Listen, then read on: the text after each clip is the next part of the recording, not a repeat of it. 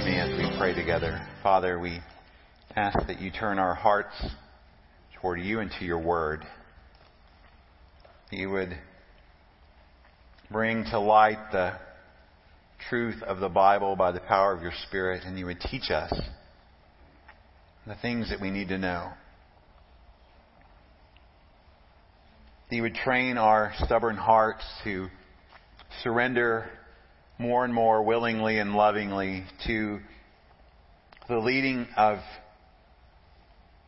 your Spirit and to the truth of your word.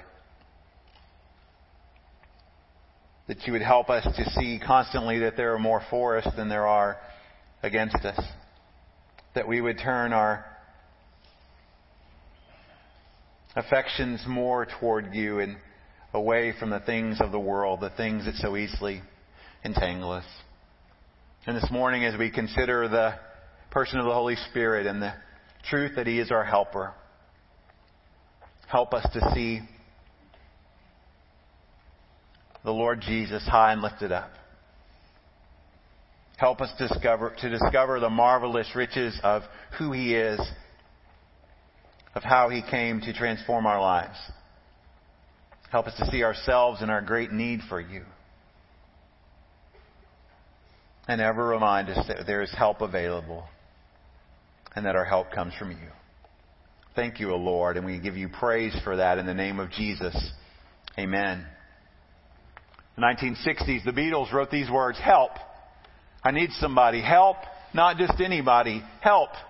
You know I need someone. Help." And you can probably imagine in your mind the Beatles singing that loudly, the guitars and the drums playing to the beat. When I was younger, so much younger than today, I never needed anybody's help in any way. But now these days are gone. I'm not so self-assured. Now I've changed my mind and opened up the doors. Help me if you can. I'm feeling down. And I do appreciate you being around. Help me get my feet back on the ground. Won't you please help me? I need help. A lot of help. Every day. And my suspicion is you do too. More often than not, personally, I try to help myself, and I look around and wonder where or how I can do things and figure it out, and I forget the truth of Psalm 121. I lift my eyes to the hills. Where does my help come from? My help comes from the Lord, the maker of heaven and earth. Help, real help, is available to anyone who places their trust in Christ. God provides help. It's not just a somebody or an anybody. It's the person of God Himself in the Holy Spirit. And the main idea of what I want to communicate to you today in the time we have is that Jesus promises the Holy Spirit as the helper for all true believers. Jesus promises the Holy Spirit as the helper for all true believers. We can find encouragement, we can find comfort, we can find strength in those words. We turn to our Bibles in John chapter 14. Jesus, to set the stage, is celebrating the Passover with His disciples. It's the Last Supper. And this chapter begins with what a lot of people will call Jesus' farewell discourse, His farewell address. Some of the last words He would speak to His disciples before the crucifixion. See, the time for Jesus to go to the cross was coming very near. And Jesus had so much He still wanted to tell His disciples, so many things there were still to do. In the previous chapter, Jesus models the heart of a servant by washing the disciples' feet. He points out that one of them will betray Him, and it's Judas Iscariot. And Judas departs. He reminds them of the truth that above all things, love is most important. Love one another. All men will know you're my disciples if you love one another. He predicts, and Peter denies that he'll deny the Lord. The disciples at this point are discouraged. They're troubled. They're confused, and they're perhaps even a little bit fearful. Jesus, the man that they loved, they trusted, they followed, was going to die. And they would be alone. And Jesus spoke words of comfort. Chapter 14, verse 1. Let not your hearts be troubled. Believe in God. Believe also in me. The faith and trust that those men had placed in Jesus would carry them, would comfort them in the days that would follow. See, what Jesus spoke was true. He would be crucified. He would be raised to life again. He would see them again, and He would not leave them alone. He would send them the Holy Spirit. See, Jesus was sending them a helper, and He asked them to believe Him, to trust in Him. And so in the first part of your outline, it's just the helper. And this helper that Jesus is speaking about is the Holy Spirit. You see it first in verse 15, where you see, if you love me, in verse 15 and 16, if you love me, you'll keep my commandments, and then I will ask the Father, and He will give you another helper to be with you forever.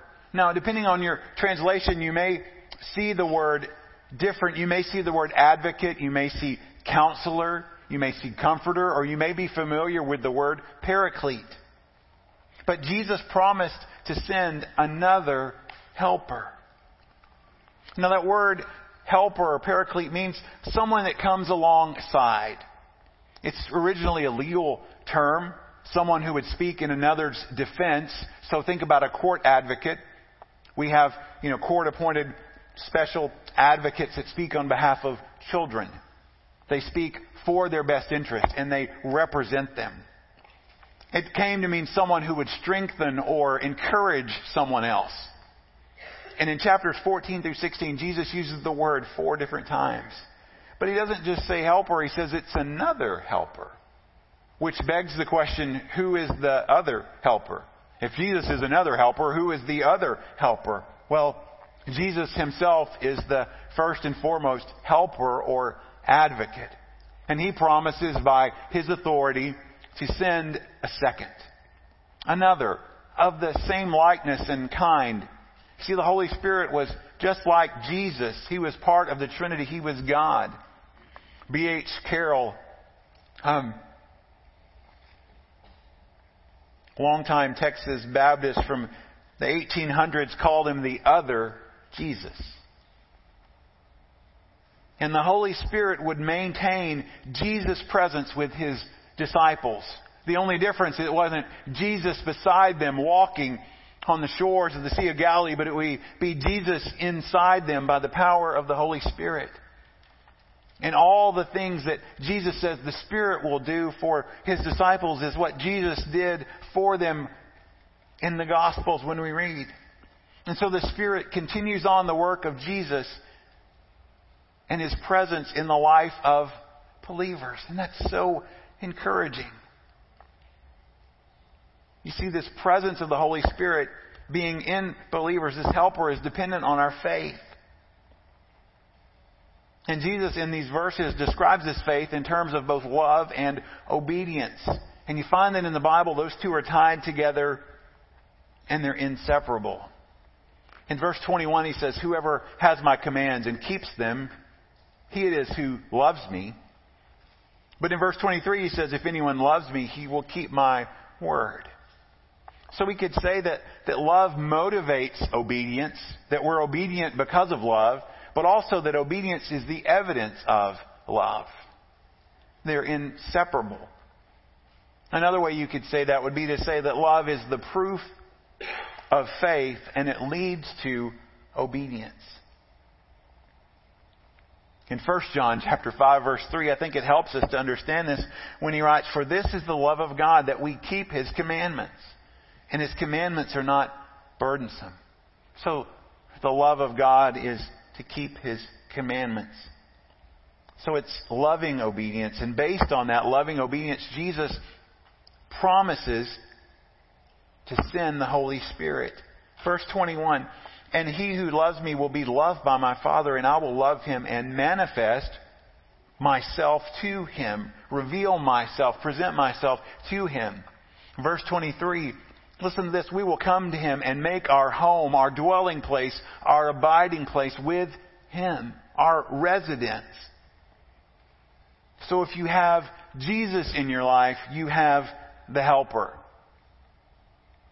Many of you, whether it's a good or bad experience, have probably contacted a help desk or customer support.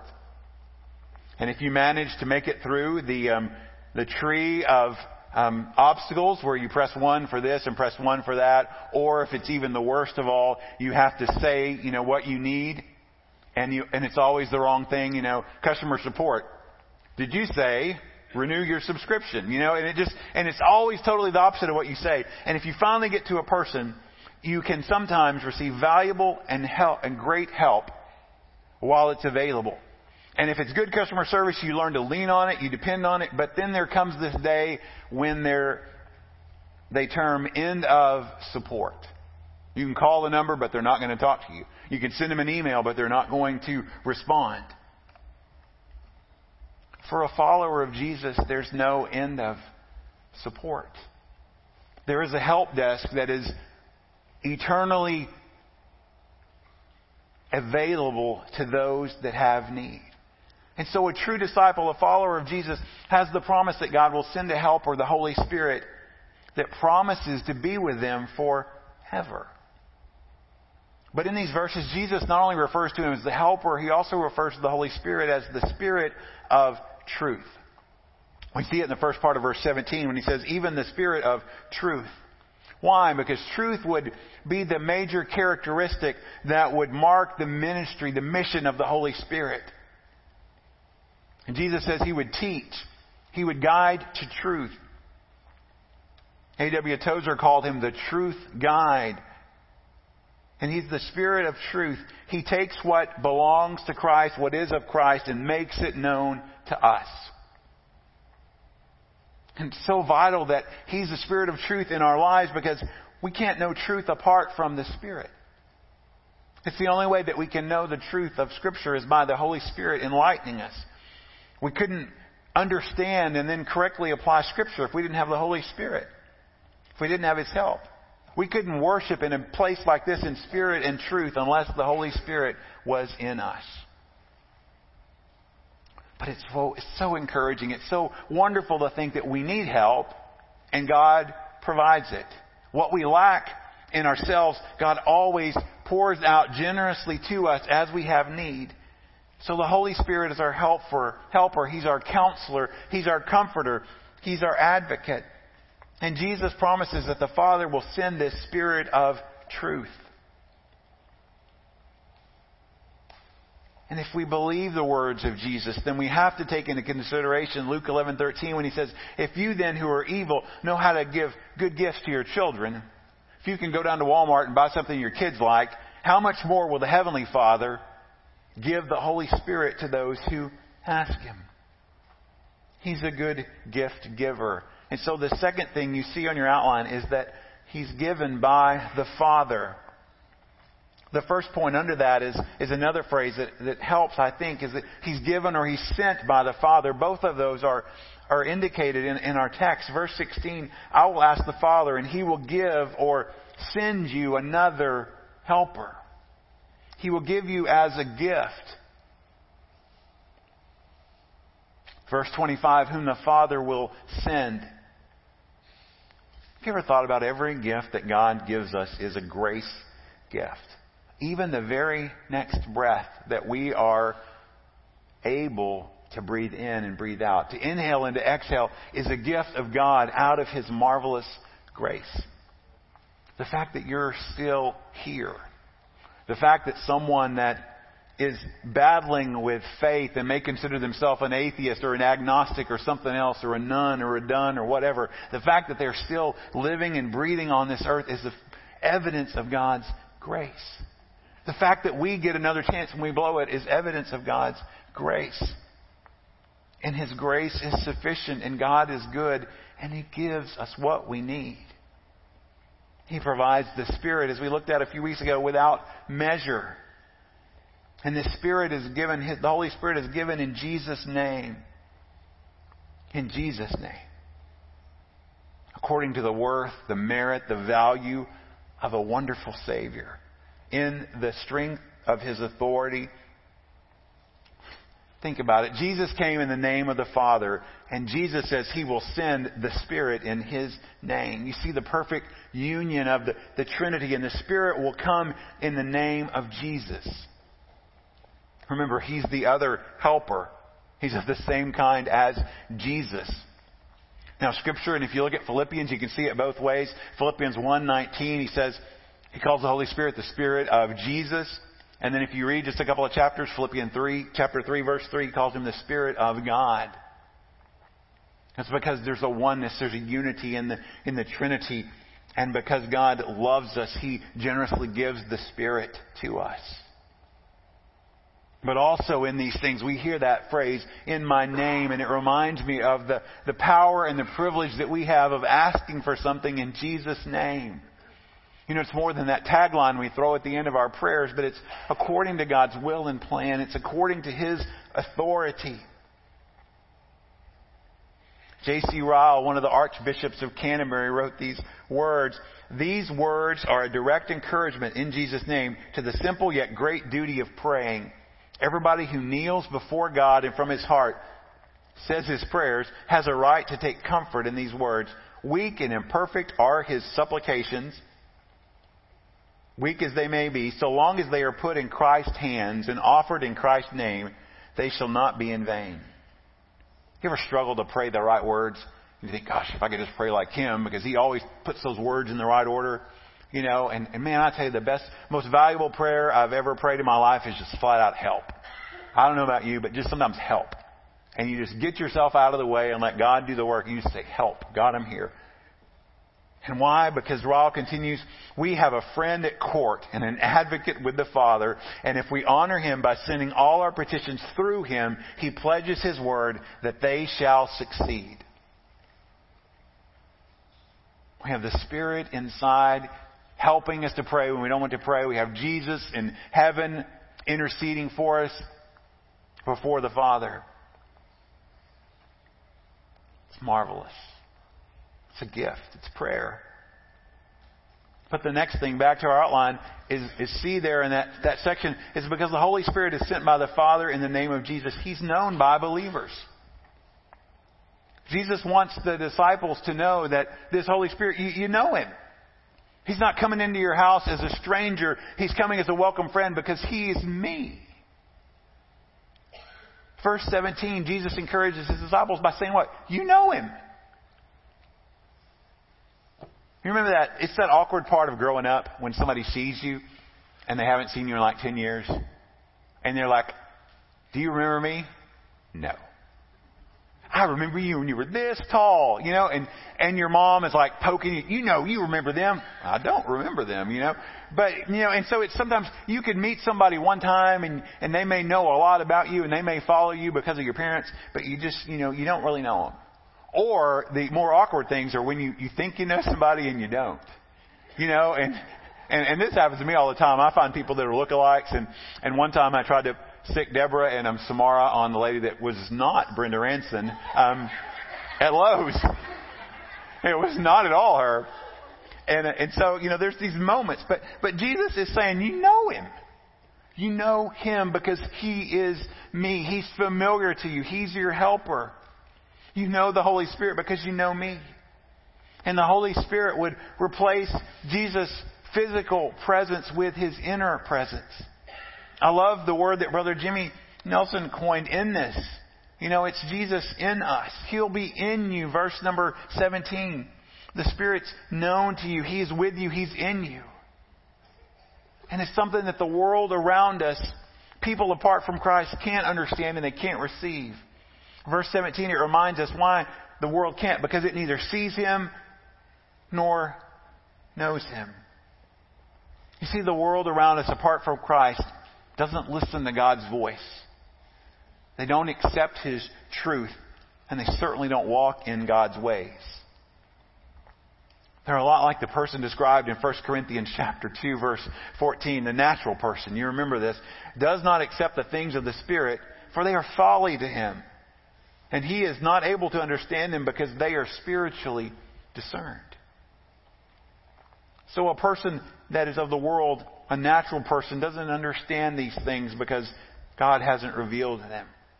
So Judas, not the betrayer, Judas is trying to figure these things out. So he asked Jesus a question, verse 22. Judas said to him, Lord, how is it that you will manifest yourself to us and not to the world? Or another way, how are we going to see you and know you, but they are not going to know you? And Jesus reminds him that the world does not love me and does not keep my words. In other words, there's no relationship there. There's no faith. There's no trust. So they can't know me. They've never met me. We'll look at next week, though, about some of the work of the Spirit, how the Spirit does work in the life of unbelievers to bring conviction of sin. But to know and to walk with Him intimately requires a relationship with Christ. And so since they don't know or accept Jesus, then there's no way in the world that they would know, accept, or receive the Holy Spirit. Now, another thing Jesus makes clear in this passage is that the Holy Spirit coming is dependent on Jesus going away. He told His disciples that He would go to Jerusalem. He would be crucified and He would rise on the third day.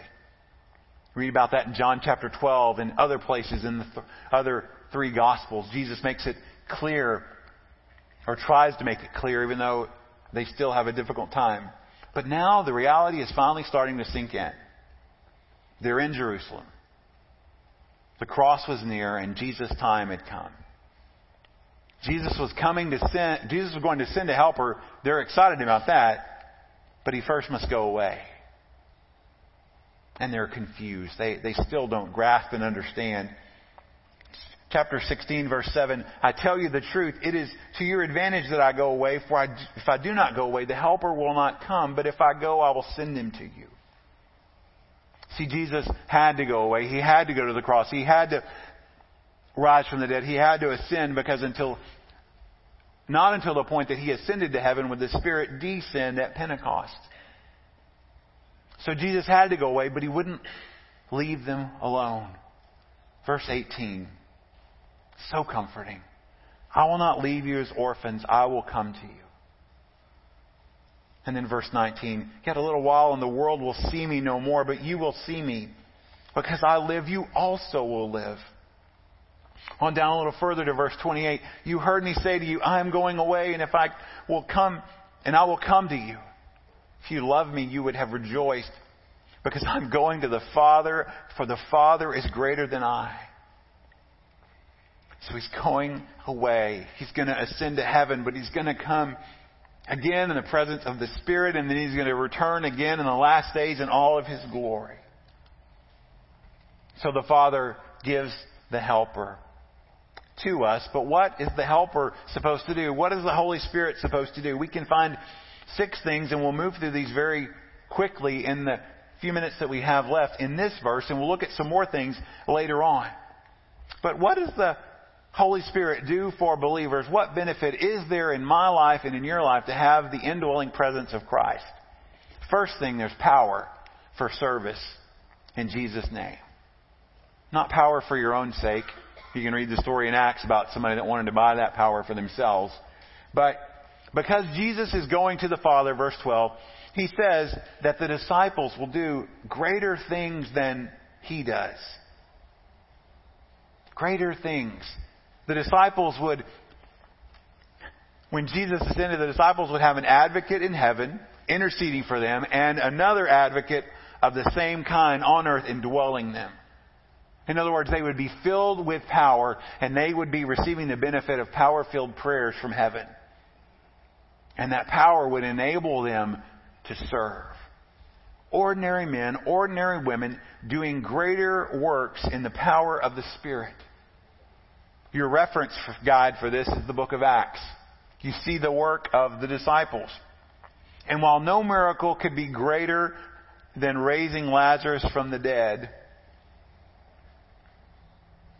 with the fact that Jesus was in heaven praying and the Spirit would be with them, we see the marvelous work of the spread of the gospel beginning to make its way to the ends of the earth. One commentator, Guthrie, says these words, greater works would then relate to the wider opportunity which the believers would have when Jesus returned to the Father. It would then be possible for Jesus to work through His people. And so these greater works are not necessarily the fact that there would be greater miracles than Jesus, but the extent, the wideness of those things would expand, because Jesus would not be limited to His geographical presence, but His Spirit, in presence by His Spirit, could go anywhere. And you see that move from Jerusalem to Judea to Samaria and to the ends of the earth. And so there's power. There's, second of all, intimacy with Jesus. By the Spirit. In the Spirit. A Christian can enjoy a special, close relationship with Jesus. How does it stir your heart when Jesus says, I will come to you? What do you think about in verse 20 when you look at the phrase, you in me and I in you? You see, the Holy Spirit is not some impersonal force that God just poofs on us. He's the intimate presence of Jesus. And if a believer is in Christ, and if they are in Christ, they are a believer, then Christ is in the believer by the Holy Spirit. And just as Jesus and the Father and the Spirit are united, Jesus is united with believers by the Holy Spirit in them. What does it do to you when you see the words of Jesus that because I live, you will live? How does it feel at the end of a no-down, rotten, sorry day to just crawl up in a chair, open up your Bible, and realize that you are in the presence of Jesus? Sadness, grief, hurt, anger, fear, you name all the things. All those things can be wiped away in an instant by fellowshipping with the Savior, by the presence of the Spirit. It's intimate. Don't ask me to explain it. I can't. But if you have experienced it, it's inexpressible joy and peace. Third thing, by the Spirit, God will make His home in believers. Verse 23 helps us see it. Look at the phrase, we will come to Him, the one who Jesus loves, and make our home with Him. Now, this isn't your child from college saying, Dad, I'm moving back in. This isn't your in-laws saying, we're going to come stay for a month. This is the personal presence of the Lord Jesus Christ, the Trinity, all that God has, saying, I'm going to make our home with you because you trust in me and you have faith in me. So not only do Christians have a home waiting for them in heaven, but they are a home for God in His presence. It's a fulfillment of the Old Testament promise that you see in Exodus and other places where God says, I will dwell among them and be their God. And they will be my people. I think Ephesians 3:17 touches a little bit on it when it just expresses that Christ dwells in your heart by faith.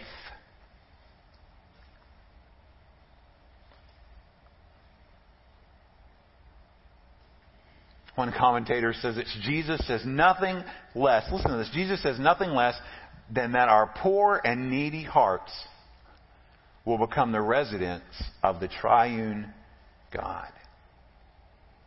Your body's a temple of the Holy Spirit, a dwelling place of the living God. Fourthly, the Holy Spirit supports loving obedience. Remember, He's our helper. He's the one that comes alongside us. We mentioned earlier that there was this connection that is unbreakable between love and obedience. Verse 23, if anyone loves me, he'll keep my word. If the believer does his part, that's love and trust Christ, that God will do His part, and that is enabling us with the power to obey. The reason we can obey God, the reason that we can walk in truth, is because God makes it possible by the presence of the Holy Spirit in us. So on a good day, when you're able to keep your word or keep God's word, when you feel like you're walking in truth or you're doing some of what pleases God, realize it's not because you're having a good day. It's not because you got your act together. It's because God, through His Holy Spirit, is working in you and through you. Fifthly, His role is to teach and remind us. Verse 26, the Helper, the Holy Spirit, whom the Father will send in my name. Catch this. He will teach you all things and bring to your remembrance all that I've said to you. Students, I'm sorry, this doesn't work in chemistry class. I know I took chemistry multiple times and it did not work in chemistry. But what is He saying? He's saying that the Holy Spirit is the Spirit of truth. We said earlier His mission is characterized by truth. So we could argue that the Holy Spirit is the chief teacher of the church. A teacher who never contradicts the truth of Scripture, who always points to Jesus and honors God in all situations. And He brings things to remembrance. Imagine all of the things that Jesus must have said to these men. Imagine the task that would be ahead of them as many of them would write what we have today in the New Testament. He worked to help them recall these things, to bring them to remembrance.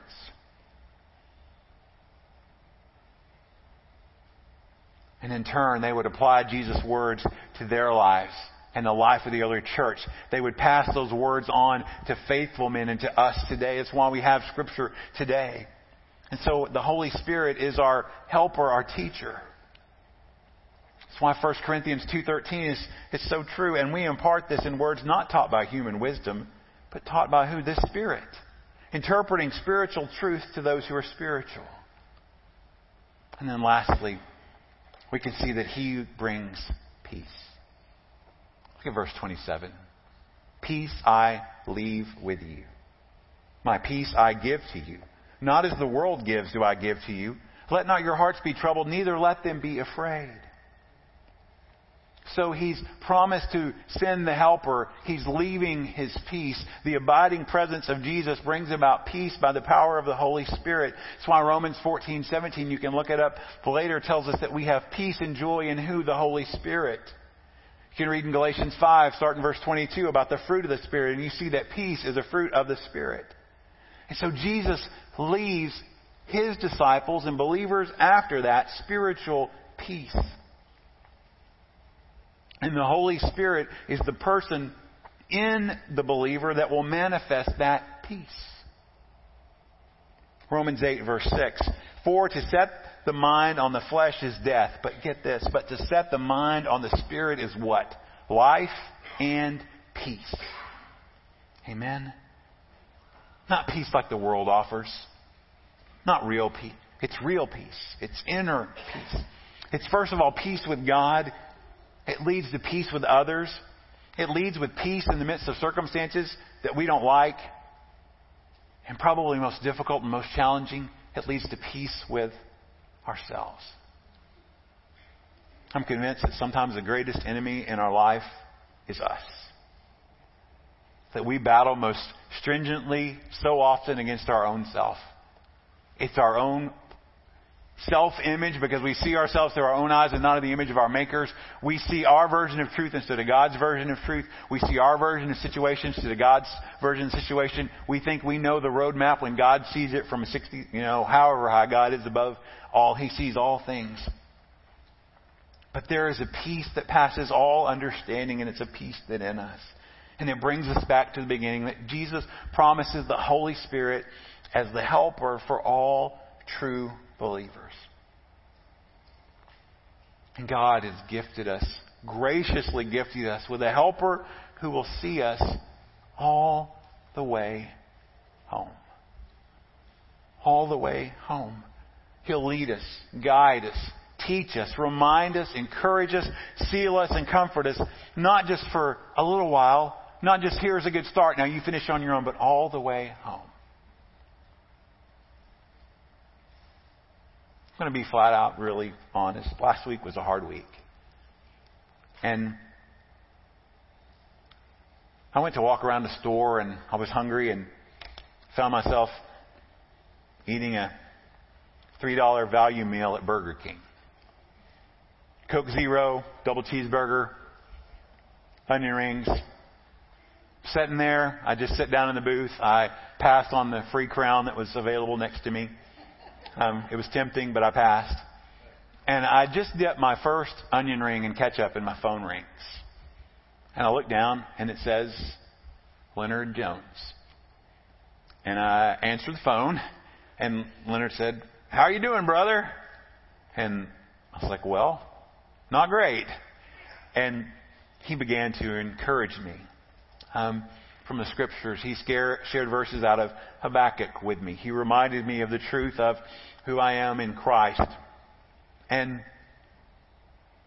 it reminded me, just as we're talking about, I can't tell you how many trips I've made to Honduras. I can't tell you how many times I've sat in Burger King or Wendy's or Kentucky Fried Chicken eating a value meal, the least expensive item on the menu, which generally is, small hamburger, small fries, small drink, and sat across the table with a man who would impart words of challenge, words of wisdom, words of love, and words of truth.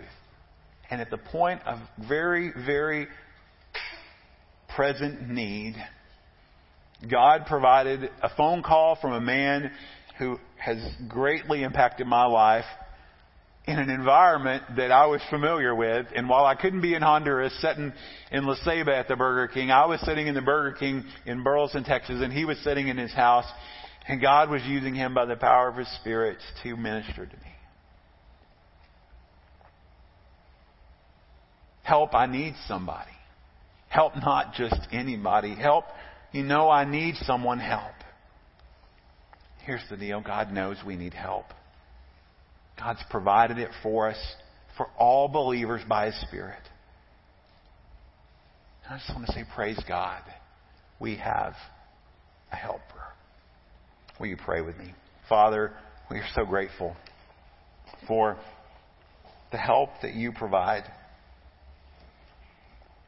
That even though so often, so infrequently do we lift our eyes up to see the help that comes from you, we look around and try to figure out other ways to deal with things ourselves, that you are so gentle, you are so generous, you are so giving and so loving that you have sent us your Holy Spirit. That He is our helper. He's our counselor, our advocate. He is your presence with us.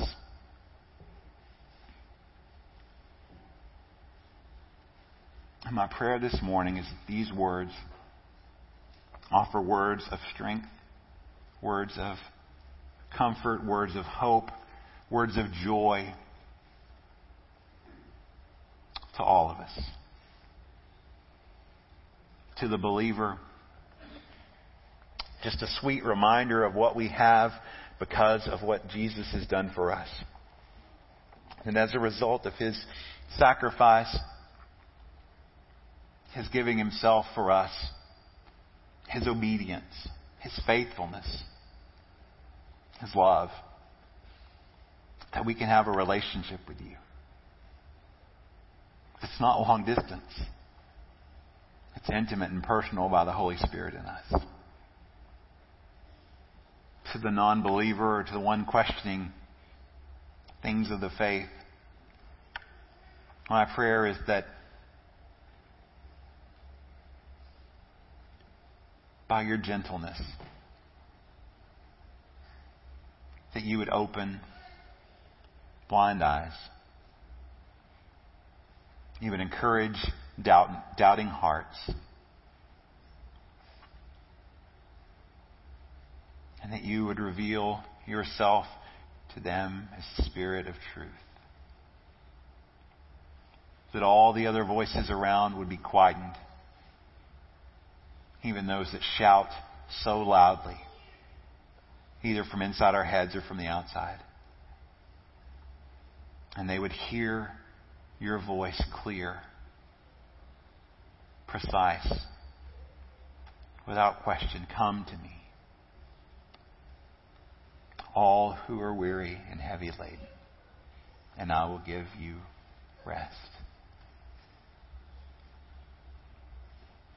Thank you for your help, O Lord, by your Spirit. Help us to not take it for granted, but to lean into and lean on it at all times and always be ready to give thanks for what you do. Lord, we love you, and we pray in Jesus' wonderful name. Amen and amen.